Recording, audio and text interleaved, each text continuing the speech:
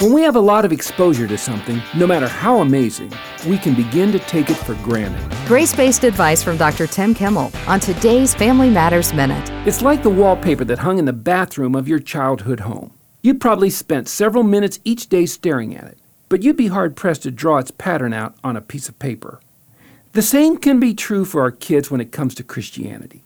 They live in a daily world that you work overtime to furnish with evidence of Christ and His goodness.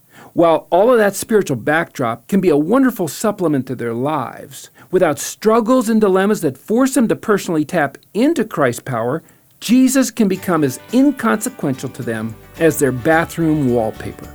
The good news is that our example of a sold-out life to Christ is the best antidote for cliché Christianity.